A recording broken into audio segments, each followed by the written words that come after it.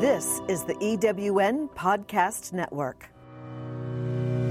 Are you ready to live your life by your rules? Need some inspiration? Welcome to First Class Life, Redefining Success, the podcast that brings you interviews with people who have had their life path challenged and have redefined what success and a first-class life really means to them. With tales of roads taken, detours explored, turning points, and transformation. Here is your host, First Class Life mentor, Kate Fessler.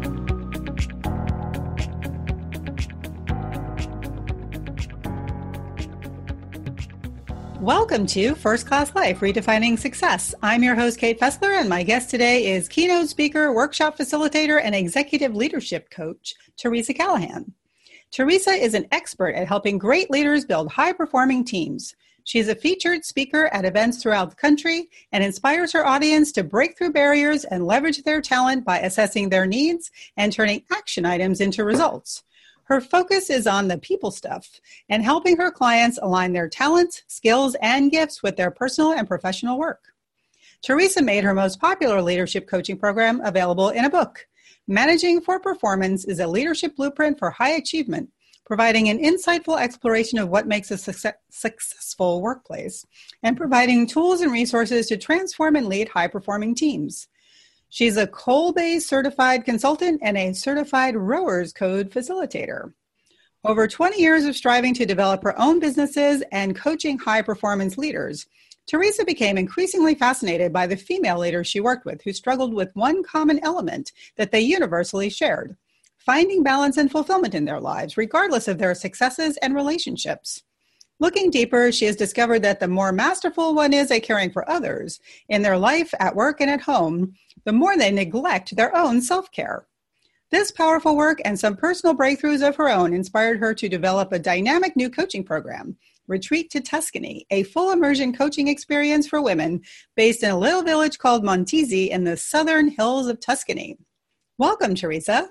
Well, thank you so much. Thank you for that introduction. We'll get to that juicy retreat in Tuscany in a bit, but first, let's travel back in time. What did you want to be when you grew up?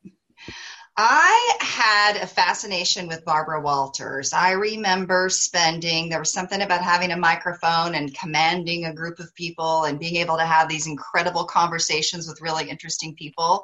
And that was my goal, to be a Barbara Walters and be on TV and interview people and, have smart conversations with others. Yeah. And did you do that? Well, I studied journalism when I went off to college. I was at Gonzaga University for a while at my beginning of my college career, and I studied journalism. I got to work on the school newspaper. I had been in journalism and worked on the school newspaper all through high school as well. But I did believe it was going to, being on TV and being in front of people and always strive to do that. And it's interesting because to this day, I love being in front of the video camera. So I guess I just created my own version of it, right? Not on TV per se, but, I still have videos and I like that. Excellent. Well, what was your first job? Oh my gosh. My first job was in high school. I worked for Baskin-Robbins. Baskin-Robbins came to town, and they were the first in our town, Missoula, Montana, to open. And my best friend Carrie and I went down to interview, and there was dozens of kids lying down the street. And I remember how thrilled I was to get that first job, and we get 2 free scoops of ice cream every shift. And so it was a really fun job in high school to have, very social and very yummy. Mm. And how about after college? What did you work in journalism? Well, I stayed in college. Went back to University of Montana, finished, launched the first Greek newspaper. I was in the Greek system. I was a Theta, and so I got to be involved with the journalism side there as well. Studied public speaking, communications, and marketing. So I think I naturally just was bent that way. But right out of college, my first job was with State Farm Insurance. I graduated from college in the spring. I got married in the fall, backpacked through Europe for 10 weeks, and then my new husband and I loaded up a U-Haul with all of our wedding gifts and drove to Austin, Texas to start our new life together. And my very first job was working for State Farm. And I still serve State Farm to this day. I'm a consultant, not an employee of the company anymore, but it's been an incredible journey. And was an opportunity to enhance my communication skills, work with people, talk about complex things that people aren't very interested in. If you can make insurance sexy and fun for someone, then you've done a good job that day, right? But that was my first career right out of college, and I did love it. Interesting. That's an interesting choice. So not just State Farm Insurance, but moving to Austin, Texas. Yes. So what drew you there? Well, my husband's family lived there, and they were lobbying for us to come down to Austin. I grew up in Missoula, Montana, had barely left my region, of the country. And it was a kind of a fun adventure, starting something new. So we had a little bit of family there, made friends wonderfully. I loved the state of Texas. I had big hair and a big attitude, and I fit right in. I loved being in Austin. And, to be in Texas, I think Austin's kind of a hippie, liberal kind of community. And it reminded kind of crunchy, a big university town. It's a capital. And we really loved being there. We were there for 4 years before we moved back to my hometown in Missoula, Montana, which is when I launched my State Farm agency. Okay. So how long were you with State Farm as an agent?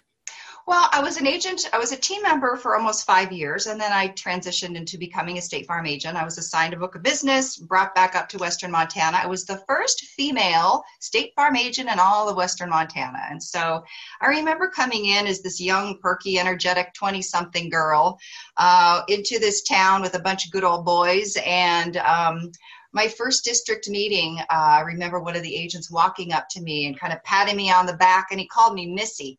Hi, Missy, welcome to town, He let me know if I can do anything to help you. And I remember something kind of triggering off, and I'm like, I'll be damned. I'm going to show these guys. And I did. I took over the town.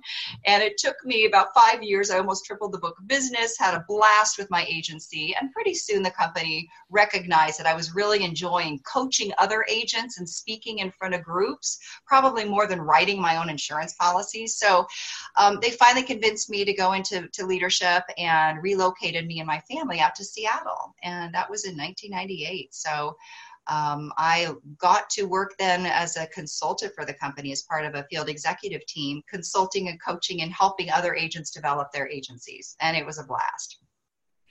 So that's how you got into coaching high performance leaders. Yeah, I think I've done it all my life. I think back to kindergarten. I think back to being the bossy girl on the playground. I believe that it was something that I was called to do, helping others see the greatness in them, maybe shifting their behaviors and their attitudes a little bit to appreciate, what was right in front of them. I had a lot of tough things happen to me in my childhood growing up. It wasn't always easy. And yet somehow I just dug deep for this finding joy. And it was natural and instinctive for me, I believe, to coach others and kind of being the mediator between other people. And I didn't realize I was in the 5th year of my role as a consultant for State Farm. And I had asked to take sabbatical. I had stuff going on at home I needed to take care of. I had stuff happening professionally. I was in a tough place personally and needed to kind of pause my career for a bit. And while I was on sabbatical, I discovered professional coaching. I had no idea that something like that even existed. And I was on the internet one night and reading about the International Coach Federation, and there's actually certifications and training to become a professional coach. And I can recall the tears sort of welling up in my eyes, like, oh my God, maybe I found my people. I could really make money and do this, And so State Farm was wonderful. They kept bringing me in on a contract basis. They just thought I was going through something, and I'd come back to my company car and my big job and my big paycheck and all my benefits. And in that process, they kept giving me contract work, and I discovered professional coaching. I enrolled in the Coaches Training Institute and was going back and forth to Vancouver, BC, taking coursework, and just absolutely fell in love. Scared to death, how this was all going to play itself out, but that I could create work out of it was just so exciting. The first thing I did was hire a coach. I hired an executive coach, and she was kind of the one who pointed me in that direction, and to this day is still in my life and someone I admire incredibly. But she helped me leave my corporate job and find the courage really to launch a new career. And I have had many coaches in my life since that point, but yeah, I think it's something innately some of us are kind of born to do and find that work quite natural. And I've been doing it ever since. I've been an independent consultant now for over 16 years. Yeah. So coaching, especially leadership coaching as sort of a career, is relatively new. How have you seen the concept of leadership change over the time that you've been working with high performance leaders? Well, what I learned really early on is I started to witness this, and I don't think I ever put the 2 points together, but there are a lot of people that I have met, seen, witnessed, read about over the years who have been promoted into these management/leadership roles. There's a fine line that crosses over between the definition of those two. Lots of people, because they're so good at the work, get promoted into these leadership roles, right? And suddenly they wake up one day and realize their most important responsibility is the development of people. And nobody ever taught them that stuff, and just because you're really smart or you're very accomplished with the work does not mean you're good at the people stuff. And I discovered really early on in my own practice that was an area that there was a lot of opportunity. There's a lot of dysfunction out there in all relationships, including in the workplace, right? And it broke my heart to meet these business owners, especially small business owners. That's where I came from. I think I've always been drawn to entrepreneurs because that's who I am.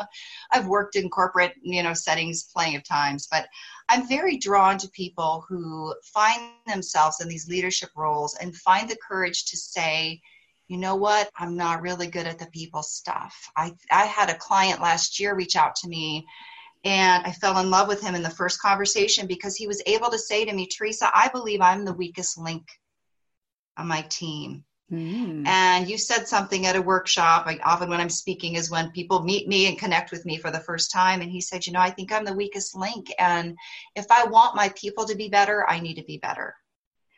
And it takes a lot of courage, a lot of sleepless nights, usually a lot of revolving doors of talent before someone can even find the words to articulate that truth about themselves. And so my heart has been in a place for so many years of helping those people, understanding that, if I want to have a better team, I better be a better boss. If I want to have more results, I better be more results driven myself. I got to walk the walk. And I tell my clients all the time, I keep looking for shortcuts. I keep looking for an easier way to inspire and lead a team than you showing up and doing the work yourself, right? It's the heavy lifting that I refer to, but there are no shortcuts. If you want to be a great leader, you have to learn how to inspire people. And it's that human connection. And it just doesn't come easy for a lot of us. Yeah, and that is a great point, that you have to sort of admit that you need help, because I think historically, at least you said your client was a he, historically the male bosses have not been able to be that vulnerable to say, maybe I need some help. Maybe it's not them, maybe it is me. So it's nice to hear that there is some movement on that front. Oh my gosh, I can't tell you, Kate, I've probably got more men that are able to say that to me than women. Really? Maybe it is that, I've had to tap into my feminine energy and try not to be so, I'm large and in charge, kind of, bigger than myself. And I have had to learn that the more vulnerable and open I can be with my client, share the messy stuff as much as the pretty perfect stuff, that we're all in this together. As human beings, we are all in this together to be the best version of ourselves that we can be. And it's incredibly vulnerable to be a boss. It's incredibly vulnerable to put yourself out there in such a way that you let your people see you in all transparency. And it's interesting because over the years, I would say there is as many or more men that I work with who are able to see that they are the biggest barrier, to their success. And if someone's not able to, I had a client one time, for instance, who called me up and he said, Theresa, you were referred to me by someone in my industry. I've got a problem with my team. I've had a lot of turnover and it's just a big mess. I'm ready to clean house. I'm ready to fire everybody and start all over. And could you come in here and help me fix my team? And I just I could feel the smile kind of coming up inside of me. And I sat back on my chair and I said, possibly, but could I have a conversation with you first? I want to talk to you. Like, what's the common denominator among all these things you just described and all this, change, dysfunction, people coming and going? And so if you can't find the courage to look in the mirror, hold that gaze in the mirror first and ask yourself, do I like what I see? Am I being the best that I can be for these people?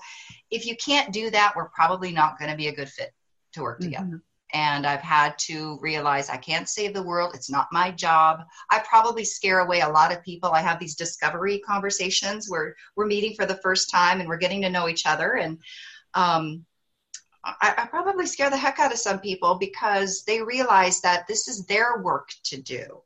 I will love them and coach them and hold them and be their accountability partners and walk them through the process and share with them everything that I've learned working with high-performing leaders.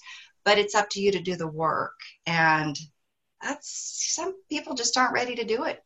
They just don't want to do it. And that's why I say I keep looking for shortcuts, but I haven't found one.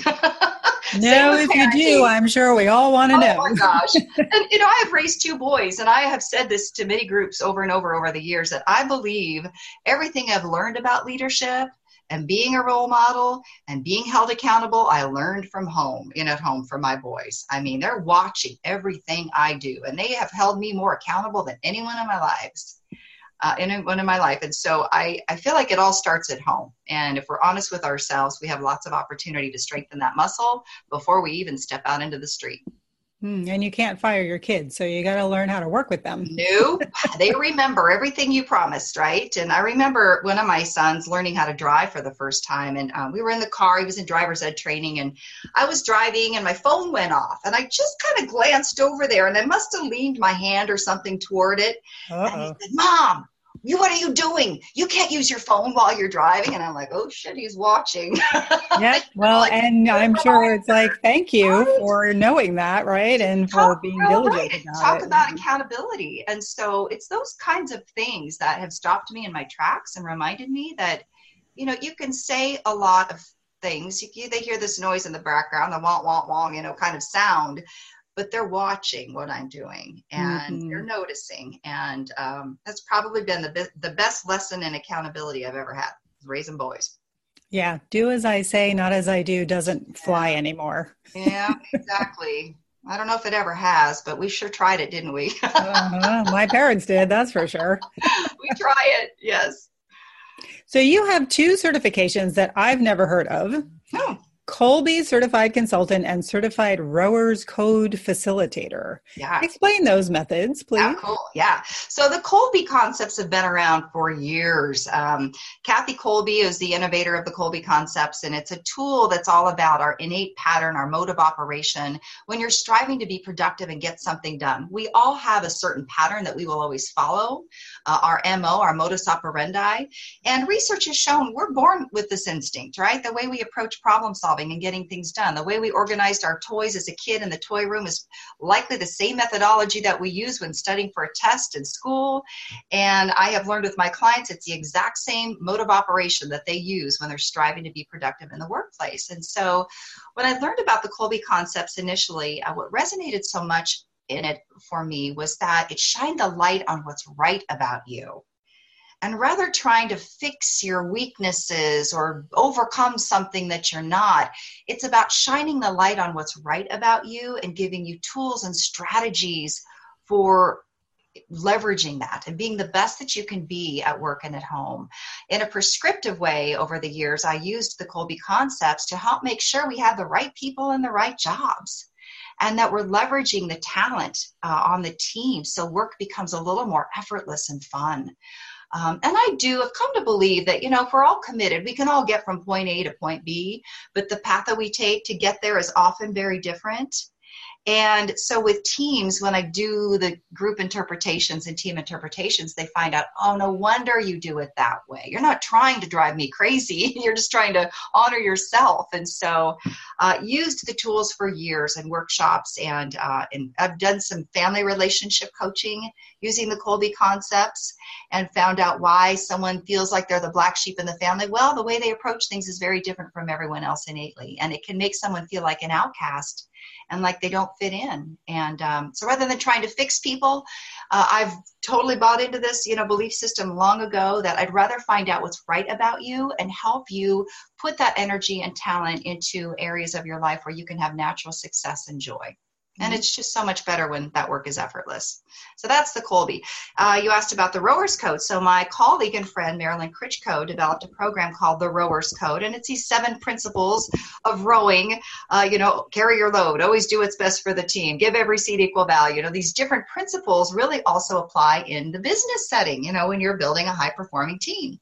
It also applies in leadership. So I became certified to partner with Marilyn. I have done Rowers Code workshops with her throughout the country. We also take the groups then out onto the water and give them a chance to see what it's like to pull together as a team to win. Oh, wow. Talk about team building, and it's phenomenal. It's a blast to do that work. And it's kind of edge work, I call it. It's a little bit out there. Some people get a little bit nervous, especially if you've never rowed in an 8-person boat before like that.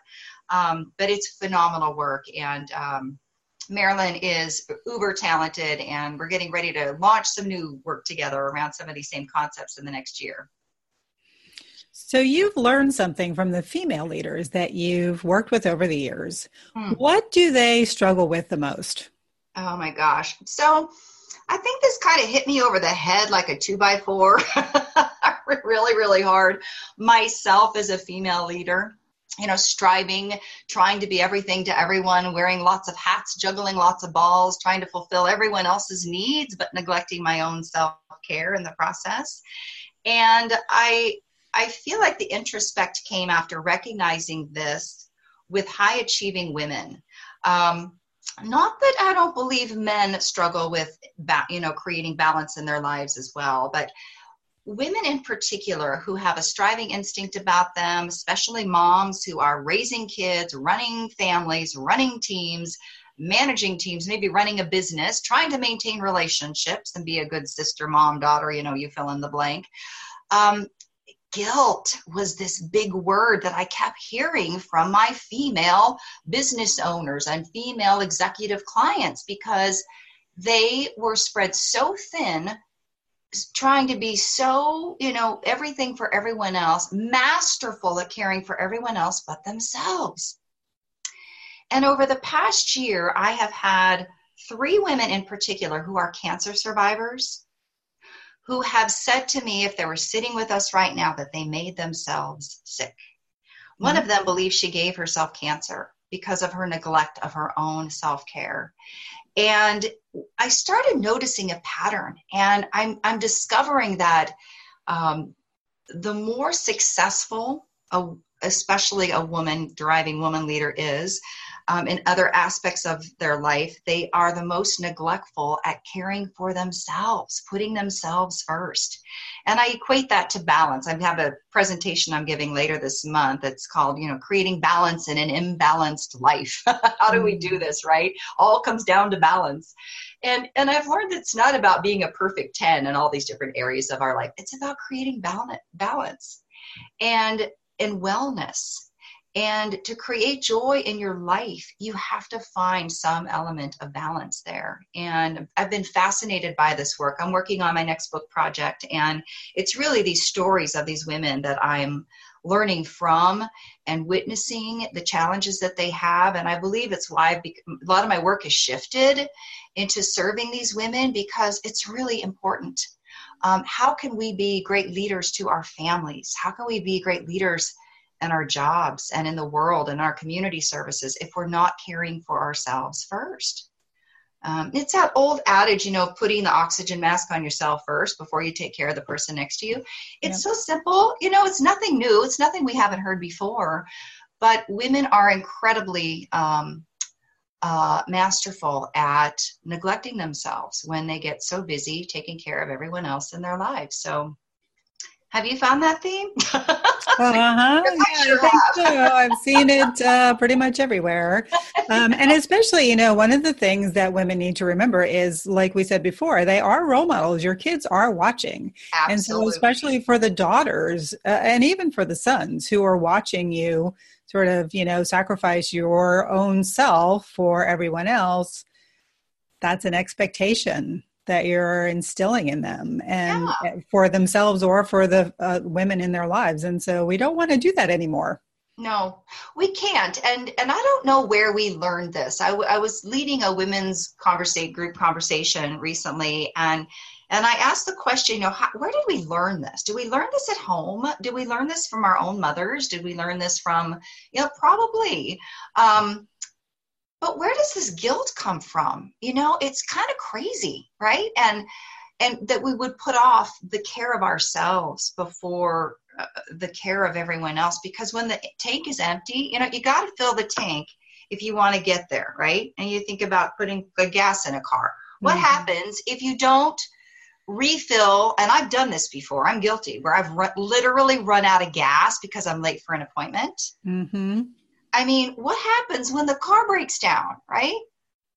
The meeting's not going to happen. People aren't going to get what they want or need.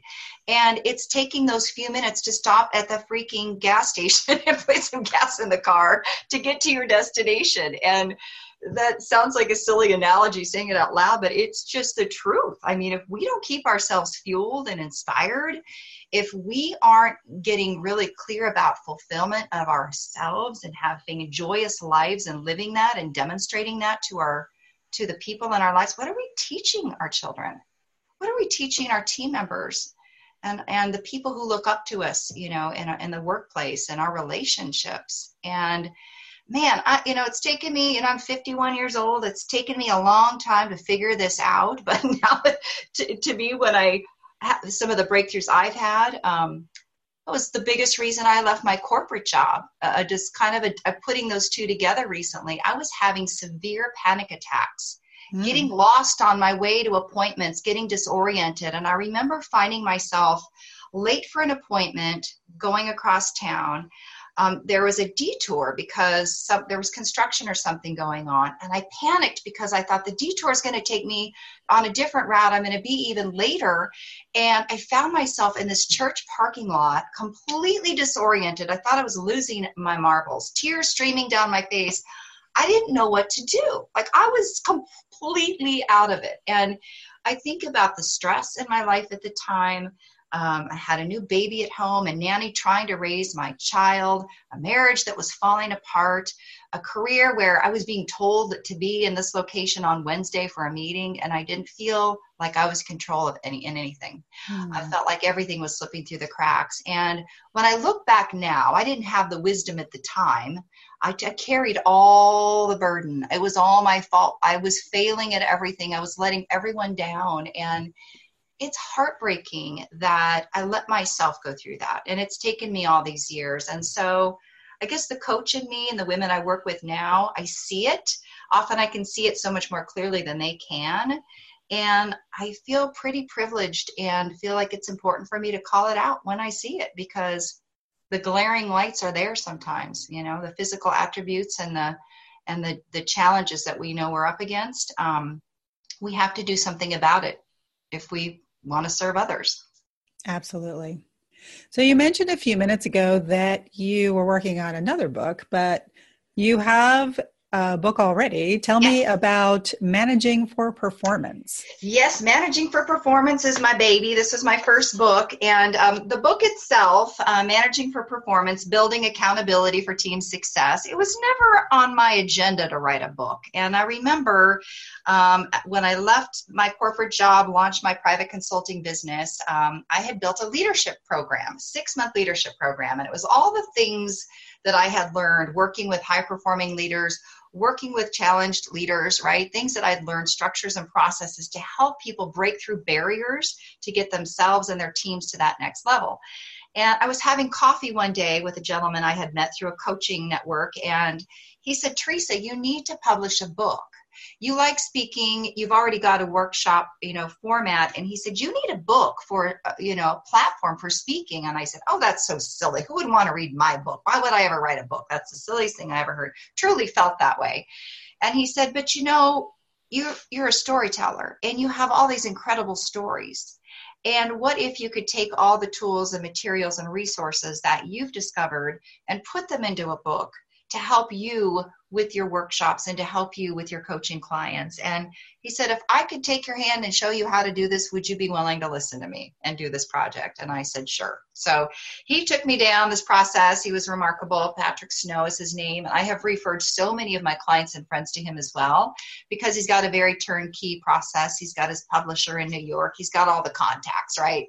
And I produced this beautiful, amazing, fun project book that was all stories and things that I'd learned working with great leaders. And it really has been a platform for me. I think if you want to speak to groups or you want to be called in as a keynote or as someone who's credible, this became my new business card, right? And it was really an accomplishment for me. And so yeah, that's the book. And I keep saying, I'm going to get an updated version of this. Some things in it have changed. My mindset about a couple things have changed. I would have to admit that.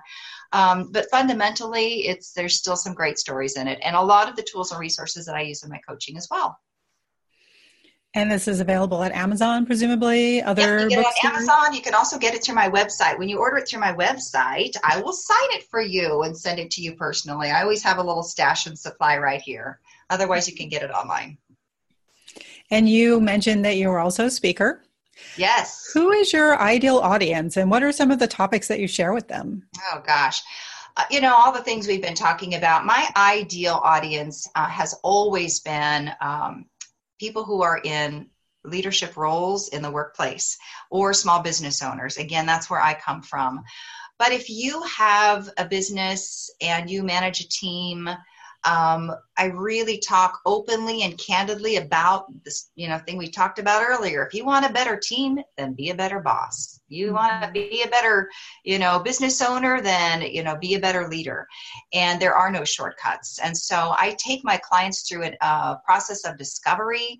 I do live coaching when I'm speaking. I'll bring in a leadership wheel, and have you assess your level of satisfaction in these 8 key areas in your role as a business owner or as a manager of your team. And then I have the group share. How'd you rank yourself on a scale of 0 to 10 in this category? Why'd you give yourself a 4? And they'll share with the whole group, why they rank themselves that way. And then I'll step back and say, what would it look like if it was a 10?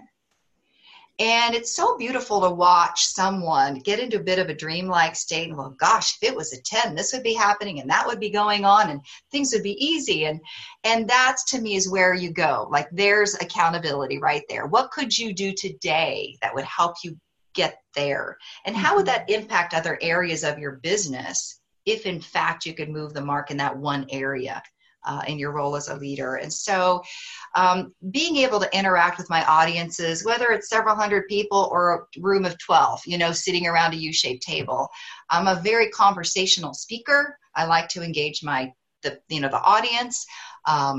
I like to share stories. And so any kind of group like that that's looking to be inspired and maybe learn some new things about what it takes to build a high-performing team, those are the topics and the things that I love to talk about.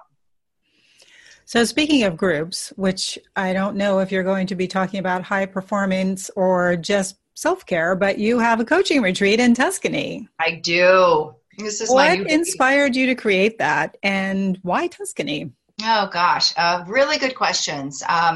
So Tuscany has been a place that has set an imprint in my heart. The first time I was there, it was about 12 years ago. I was with my husband at the time and his family. And I remember feeling the heaviness of the point in my life where here I am surrounded by this beauty and this incredible, the colors and the sights and the sounds and the food and the landscape. And it was this most romantic, beautiful, wonderful place I had ever been. To me, Tuscany was magical. And I remember feeling so guilty because I was really sad. I was at the end of my marriage. I knew my marriage was not working, and I saw the end of it. I don't even think I realized at the time that I was already mourning the loss of my marriage at that time. I felt so guilty because I couldn't enjoy all this beauty that was around me. I was so in my head.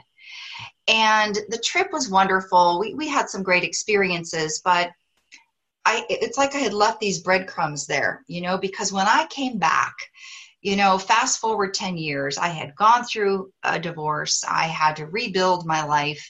I was a single mom raising these 2 boys. And I kept hearing myself say over and over and over again to everyone in my life, personally and professionally, someday I'm going to go back to Tuscany. Someday I'm going to go back there and find that joy that I so want to find being in this incredible place. And it took me, getting tired of hearing it, over and over. And I had all these little my Outlook calendar. I would go on the internet in my spare time and research things to do in Tuscany. And I had this folder filled with all these things I was going to do. And I was at a workshop one weekend, and the facilitator called us out and said, what's that one thing you keep hearing yourself? Someday I'm going to do this. And the tears stung my eyes because I just felt like I was being called out on my stuff. Like, no, I was in the back of the room, and here I was like, oh no, I'm just busted, right? And I could hear myself saying, someday I'm going to go back to Tuscany. But because I'm a single mom and I'm a business owner and I shouldn't spend the money and I shouldn't leave my children and I shouldn't, I fill in the blanks, right? The gremlins were really loud, all the chatter. I didn't do it. And something hit me that weekend that if I don't do this now, will I ever find the courage to do it? I never traveled to Europe alone. That was something that was completely out of my wheelhouse. I traveled a lot for business, but it was always purposeful for work or with people.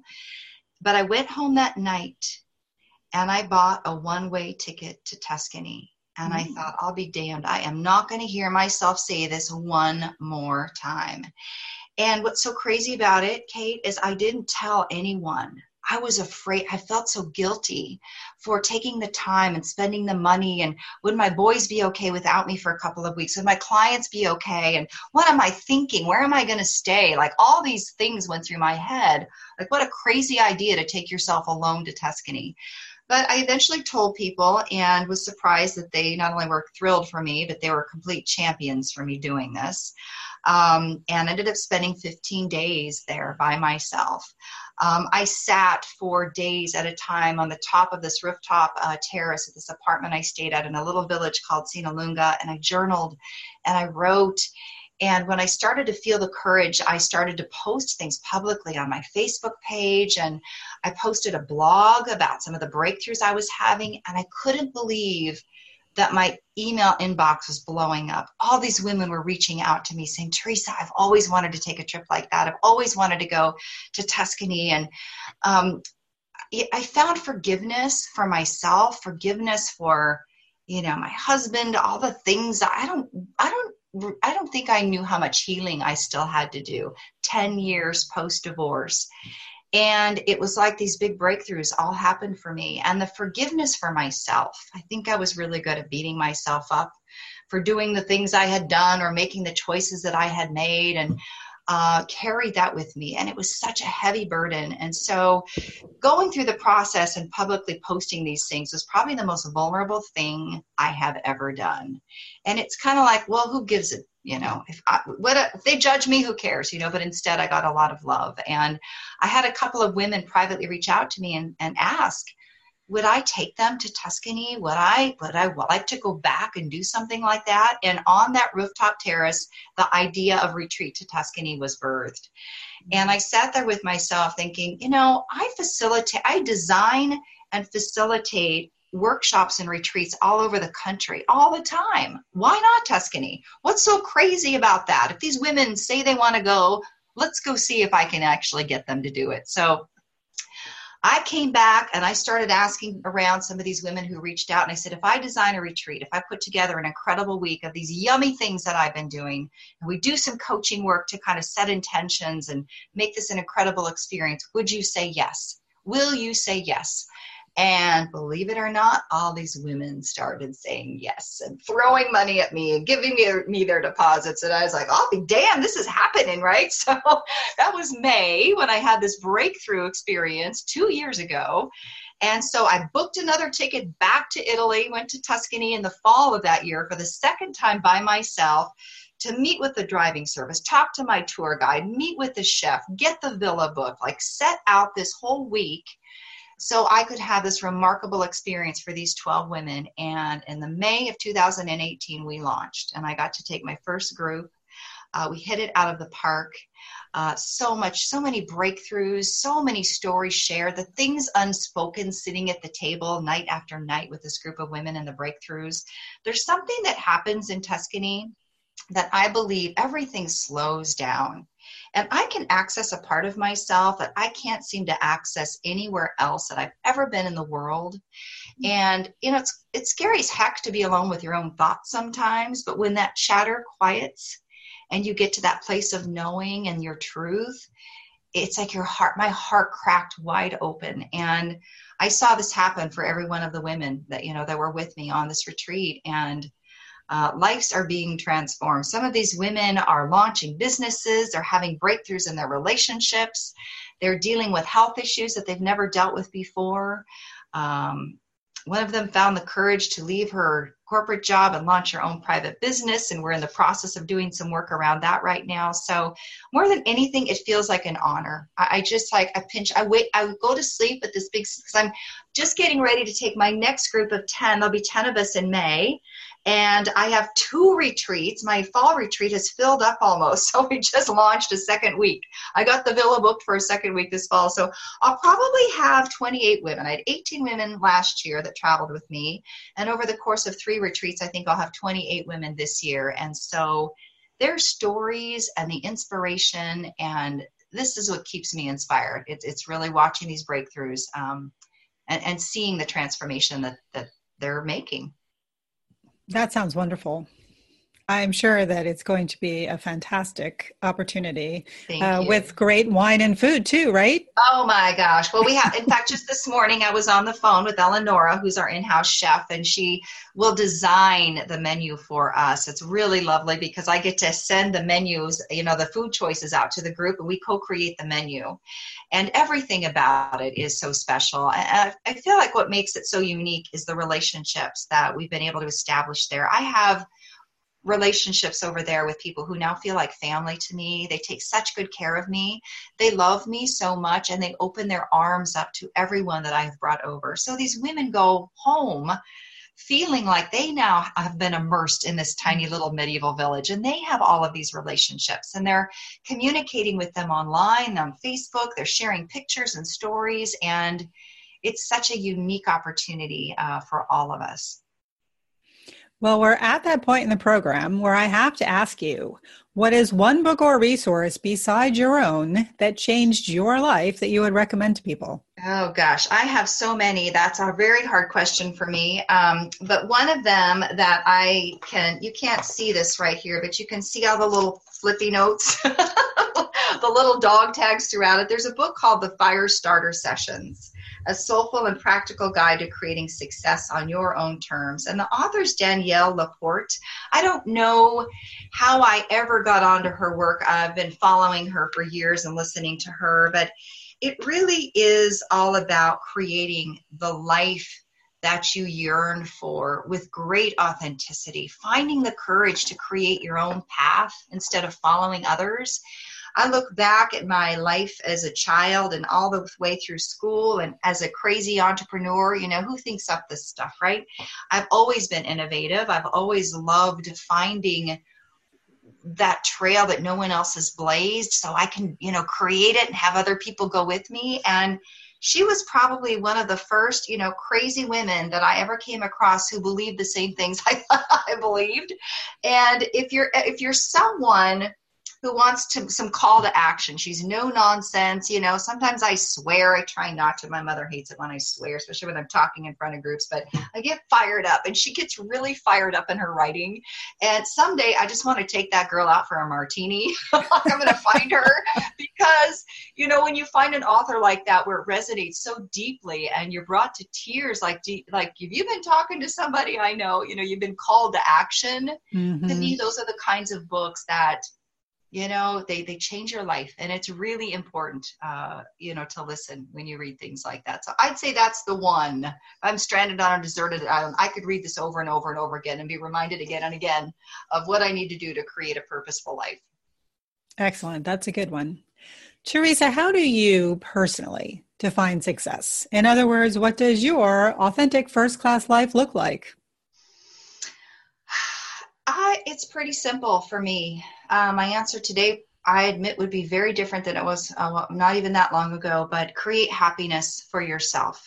No matter what the cost, no matter what the terms, no matter what anyone else thinks, if it's a crazy idea, be happy. My boys are now 18, just turned 18 and 21, and I find myself saying to them, whatever it is you need to do in this life to make yourself happy in your relationship, in your career, do it. Do it and don't hold back. And to me, finding happiness, I probably, if you looked at my life right now, have fewer things. I've had months in my, different months in the ebbs and flows of being a consultant, making less money than I used to make some months, in some years, having fewer things than I ever have had, very much adapting more of a minimalist sort of mindset and lifestyle. And I think I'm freer and happier than I have ever been. I've been divorced for 10 years. I've been single a long time. I'm loving dating and getting to know myself in a different, way at this stage in my life as well. And I just have this authentic feeling of joy, even when things are mucky and, hard. And I think my boys are watching. And that makes me really happy. And to me, that's success. I mean, that my boys can acknowledge the happiness factor and that it's playing a role and they are feeling it too. I don't know how else to define success right now in my life. If people want to learn more about you and your work, maybe sign up for your Tuscany retreat, or it sounds like maybe get on the wait list. Yes. How can they do that? Call me. My phone number is 425-241-4855. I love people who are bold enough to just pick up the phone and call me. I'm right here. My email address is tc, my initials, at TheresaCallahan.com, tc at TheresaCallahan.com. My retreat program is retreattotuscany.com. I'm all over the place. Instagram is so much fun to follow. Retreat to Tuscany. The Facebook page, join me, follow me. Managing for Performance is my leadership program, and you can learn all about my speaking opportunities. There's a downloadable one sheet on how to hire me for a speaking event on that website as well, and all kinds of tools and resources to help you with your business or help you with your life personally. And there's a whole life that we live, right? I don't know how you separate the personal from the professional. And I would say that I'm the kind of coach that wants to coach, I coach all of you professionally and personally. I don't know how we separate that. And so at some point, I think these websites are going to intersect, right? Drawing one from the other, but lots of ways to find me, but that's a good start. What's next for Theresa Callahan? Oh my gosh. Well, okay. This is a secret, actually. This is fun to talk about, but I have an investor I'm working with, and I'm going house hunting in Tuscany in April. Ooh. Yes. We're looking for a house to buy. And so whether it's in a 2-bedroom apartment or a little house, I need a home base over there.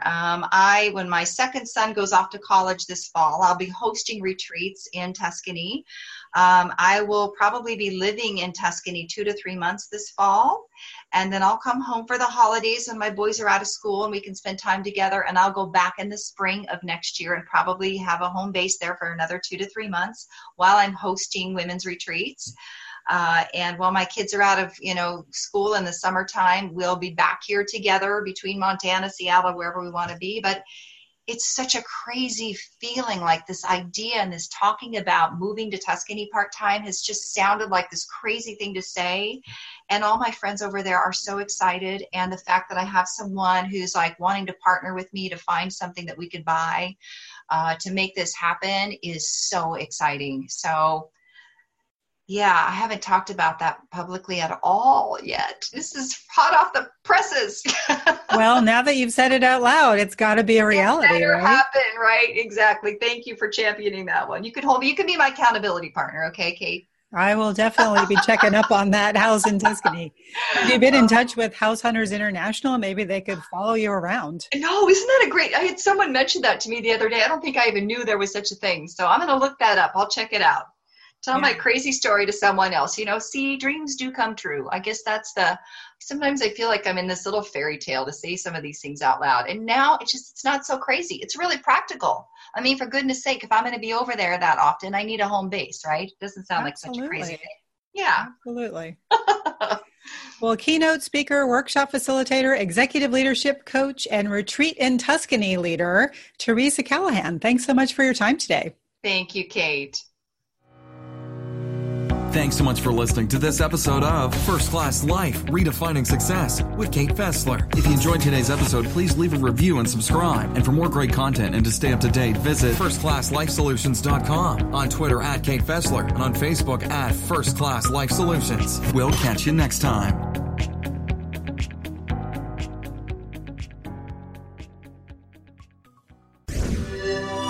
Thanks for listening. This is the EWN Podcast Network. I'm Sandra Yancey, CEO and founder of eWomen Network. We invite you to listen to all of our EWN podcast hosts at ewnpodcastnetwork.com.